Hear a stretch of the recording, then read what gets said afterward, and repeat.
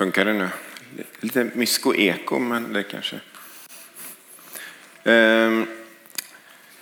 Vi har haft 5 söndagar om Bergspredikan och idag är det den 6:e söndagen.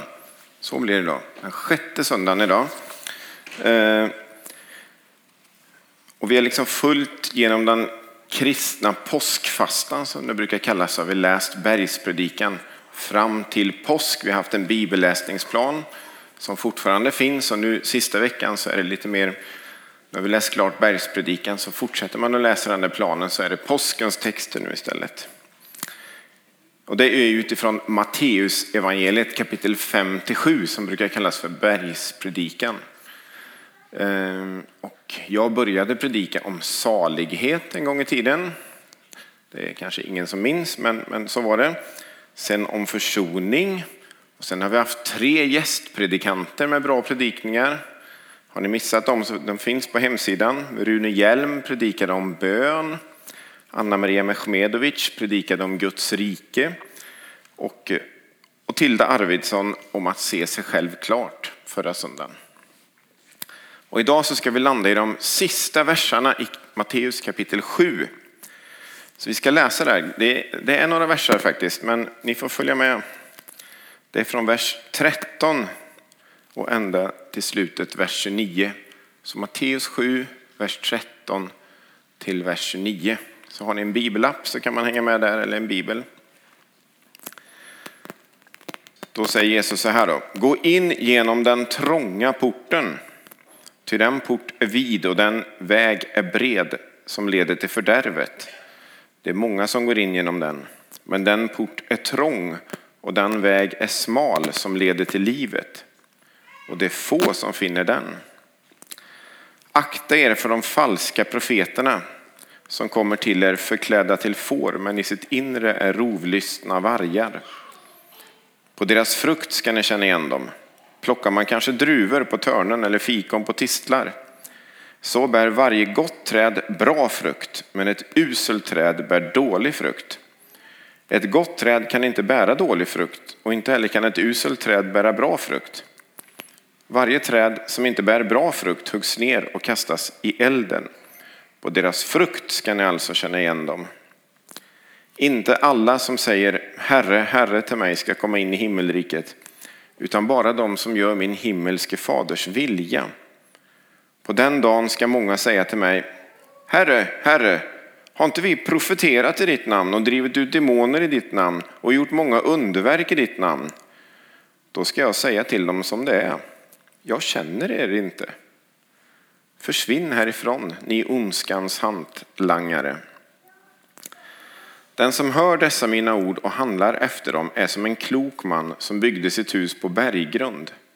Regnet öste ner, floden kom, vindarna blåste, kastade sig mot huset. Men det rasade inte, eftersom det var byggt på berggrund. Och den som hör dessa mina ord men inte handlar efter dem är som en dåre som byggde sitt hus på sand. Regnet öste ner, floden kom, vindarna blåste och störtade sig mot hans hus. Och det rasade, och raset blev stort. När Jesus hade avslutat detta tal var folket överväldigat av hans undervisning.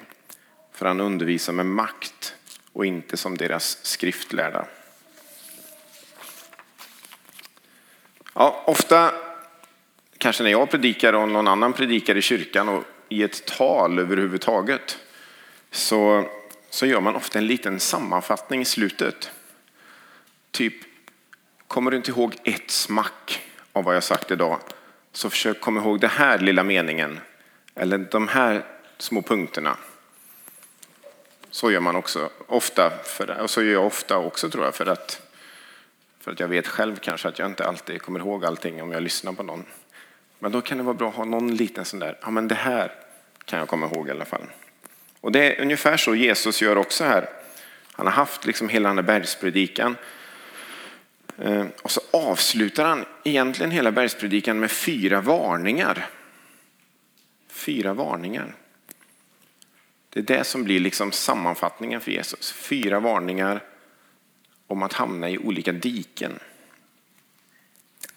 Och då börjar han för det första i vers 13 med att varna för den breda vägen och peppa människor, och lärjungarna, de som lyssnar på honom där såklart, men också oss, att gå den smala vägen. Vägen till livet med Jesus är smal. Jag är vägen, sanningen och livet, säger Jesus i Johannes 14:6. Missa inte den.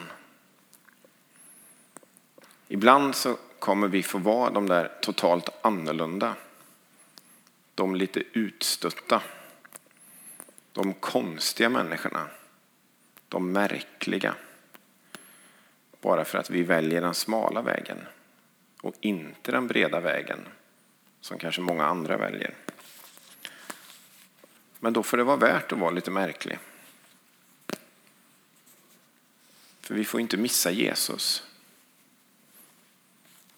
Vi får inte missa Jesus. Det var första varningen. Ska jag ta en annan mick eller funkar det med den här?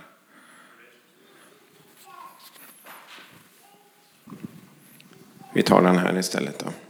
Andra varningen kommer i vers 15. Och det är varningen att akta sig för de falska profeterna. Och då kan man tänka att det är några profeter som kommer från något helt annat håll. Men det verkar som profeterna kommer inifrån gemenskapen. Allt handlar om frukten, säger Jesus. Ibland kan det vara lätt att dras med om man tänker att wow, det här är fantastiskt. Hur bra låter inte det här? Eller vad fantastiskt, vad som händer liksom. Det kanske är någon pastor eller evangelist eller profet som man ser eller hör eller ser på YouTube och så tänker man wow. För att vi många gånger längtar efter mer radikalitet, efter mer tecken och under. Eller dras med i en lära som vi tycker det här låter ju så vansinnigt bra alltså. Till att börja med. Och då behöver man någonting som man i kristen tro brukar kalla för andlig klarsyn. Och då 3 tips på en väg som hjälp på vägen. Då kan det första vara att söka friheten. I andra Korinthierbrevet 3:17 står det: Herren, det är anden. Och där Herrens ande är, där är frihet. Och i Romarbrevet 8:6 står det: köttets sinnelag betyder död, men andens sinnelag betyder liv och frihet. Så vad kan man lära om det då? Jo, men om det finns tvång med i bilden, så snart det finns tvång med i bilden, då får man skärpa sin blick. Det kan vara tvång av olika slag. Det kan handla om makt, att någon vill kontrollera dig. Det kan handla om att någon vill utnyttja dig. Eller det kan handla om att någon är ute efter dina pengar. Ofta sker det kanske gradvis. Det börjar i det lilla. Som den här grodberättelsen, ni vet att om man lägger in groda i kokande vatten, så jag vet inte om det stämmer för jag har ju aldrig testat, men är det någon som har testat? Om man lägger en groda i kokande vatten så sägs det i alla fall att han hoppar ur. Men lägger man en groda i kallt vatten och kokar liksom sakta tills vattnet kokar upp, så dör grodan. För då är han kvar. Jag vet inte om det är så, men berättelsen, storyn är så i alla fall. Men kom ihåg att där Guds ande är, där är det frihet, liv och frid. Så Guds ande finns inte i tvång. Och det andra tipset, det är att man ska pröva allt. Och många av er har ju hört det här, men det tål att upprepas ändå. I första Thessalonikerbrevet 5:19 så står det så här: släck inte anden, förakta inga profetier, men pröva allt. Ta vara på det som är gott och bra och avhåll er från all slags ont. Och i första Johannes 4:1: mina kära, sätt inte tro till alla andar, utan pröva om de kommer från Gud. Ty många falska profeter har gått ut i världen. Så alla tilltal, alla uppmaningar, profetier, de tål att prövas i ljuset från Guds ord. Och när en person eller ett sammanhang säger att liksom det man uttrycker eller säger att det bygger på Guds tilltal, men att det inte är okej att pröva det, då ska man skärpa sin blick. Så det tänker jag i alla fall, att alla predikningar och allt du hör här i Skogsrokyrkan, det går alldeles utmärkt att pröva. Stämmer det här med Guds ord? Stämmer det med Bibeln? Ibland kan det ju vara så att ett tilltal från Gud kan vara rätt tufft. Det kan liksom skära rakt in i en. Men om det är från Gud så handlar det alltid om att Gud i kärlek vill ditt bästa.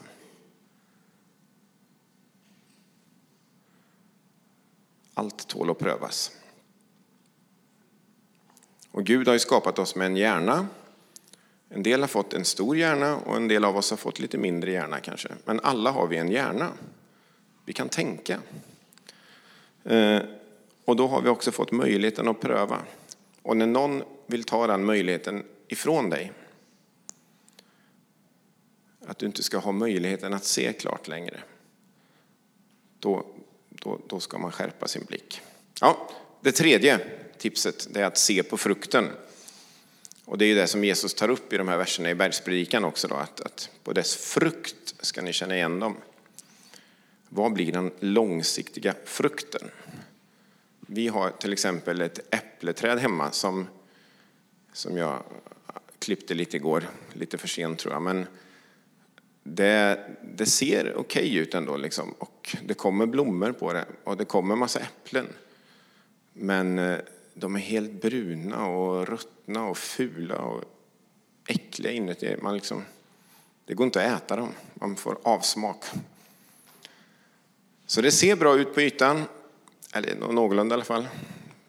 Jag vet inte hur det ser ut efter att jag klippte det igår. Men det ser någorlunda bra ut på ytan. Men frukten blir ingen höjdare alltså. Frukten blir ingen höjdare.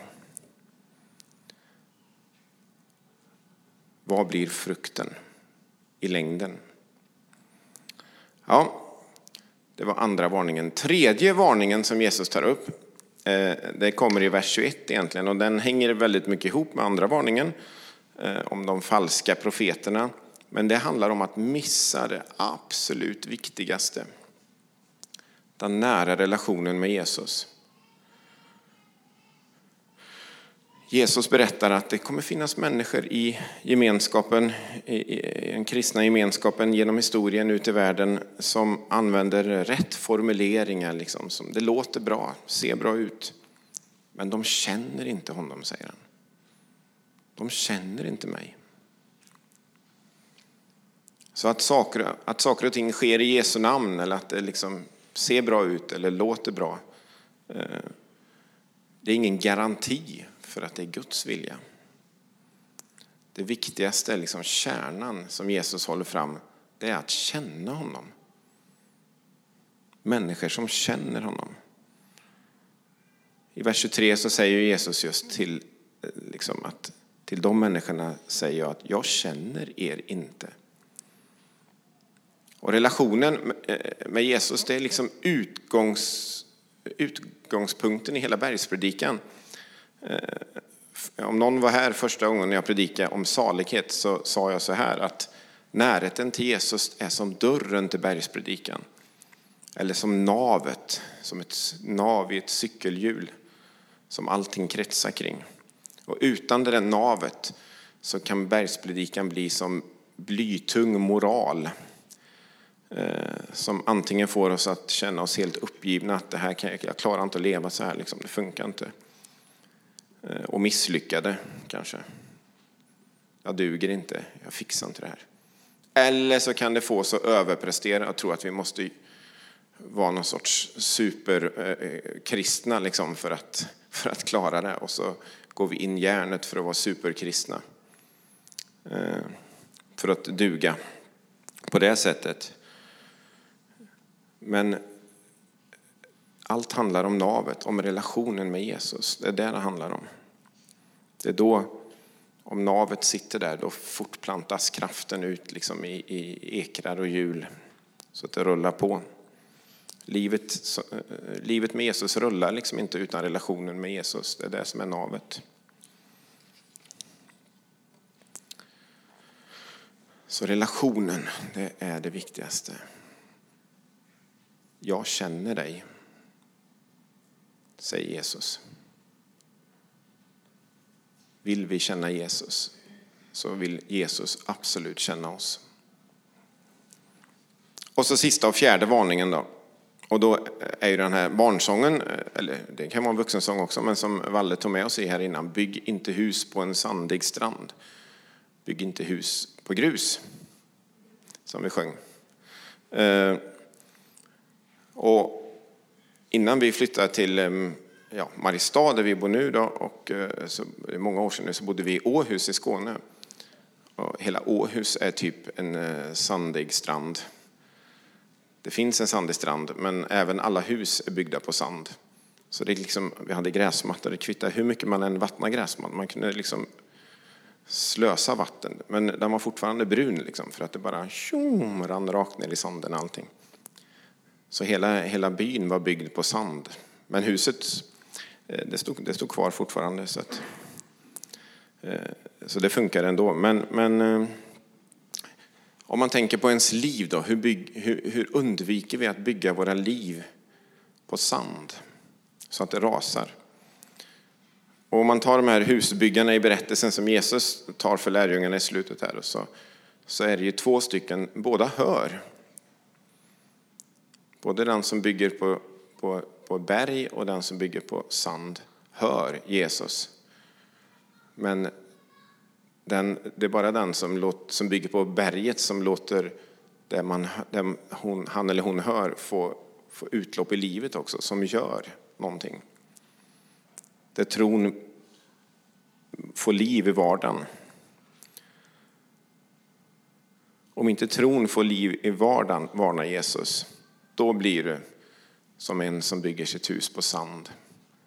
Och då rasar det när det börjar gå emot dig i livet. Då rasar det när det blåser storm omkring dig. Och raset kan bli stort, säger Jesus. Men om man nu tänker då hela 4 varningar som liksom slutet på Bergspredikan här. Men om man tänker hela Bergspredikan då från början till slut. Så handlar egentligen allting om relationen med Jesus. Det är det som är poängen. Och lite längre fram i Matteus 11:28 så säger Jesus så här. Kom till mig. Alla ni som är tyngda av bördor, jag ska ge er vila. Kom till mig. Och det tror jag är liksom själva, om man ska sammanfatta liksom hela Bergspredikan, så tänker jag att den lilla strofen från Jesus, det är nog verkligen det centrala. Kom till mig.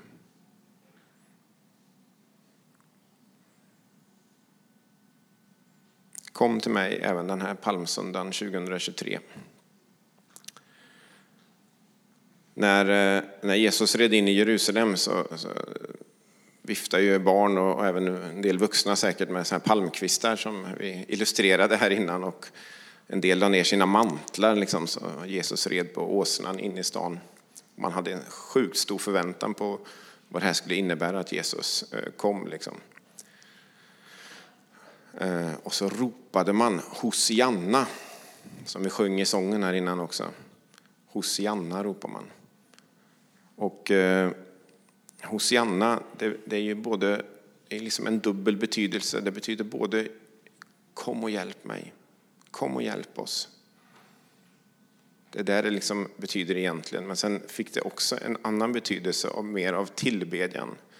Av tack. Hosianna. Tack för att du alltid är med oss. Tack för att du alltid hjälper oss. Tack för att du aldrig överger oss. Så det är Hosianna, en fantastiskt böneord egentligen. Det är liksom både kom och var med mig nu och tack för att du alltid är med mig på en gång. Vi får komma den här palmsöndagen och ropa Hosianna. Jesus. Vi behöver verkligen relationen och närheten till Jesus. Så kom och hjälp oss, Jesus. Du är värd all tillbedjan. Hosianna. Tack Jesus för de här 6 predikningarna eller hela Bergspredikan som vi har delat upp i 6 predikningar. Men tack för alla de här orden. Om salighet och försoning och bön. Och om ditt rike och att se klart. Och så de här 4 varningarna i slutet. Hjälp oss att mitt i allt det här kunna på något sätt både se allvaret i det du säger men också kunna se och på något sätt höra den här liksom din röst som ropar kom till mig. Att relationen med dig Jesus. Det börjar med att lärjungarna fick sätta sig ner nära dig. Det var i din närhet du sa det här Jesus till dem. Och nu när du vill säga det här till oss idag så vill du också att vi ska vara i din närhet.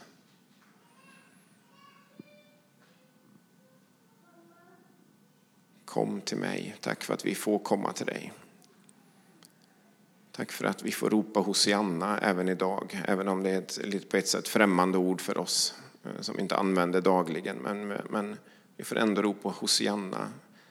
Be att du ska vara med oss och tacka för att du aldrig överger oss.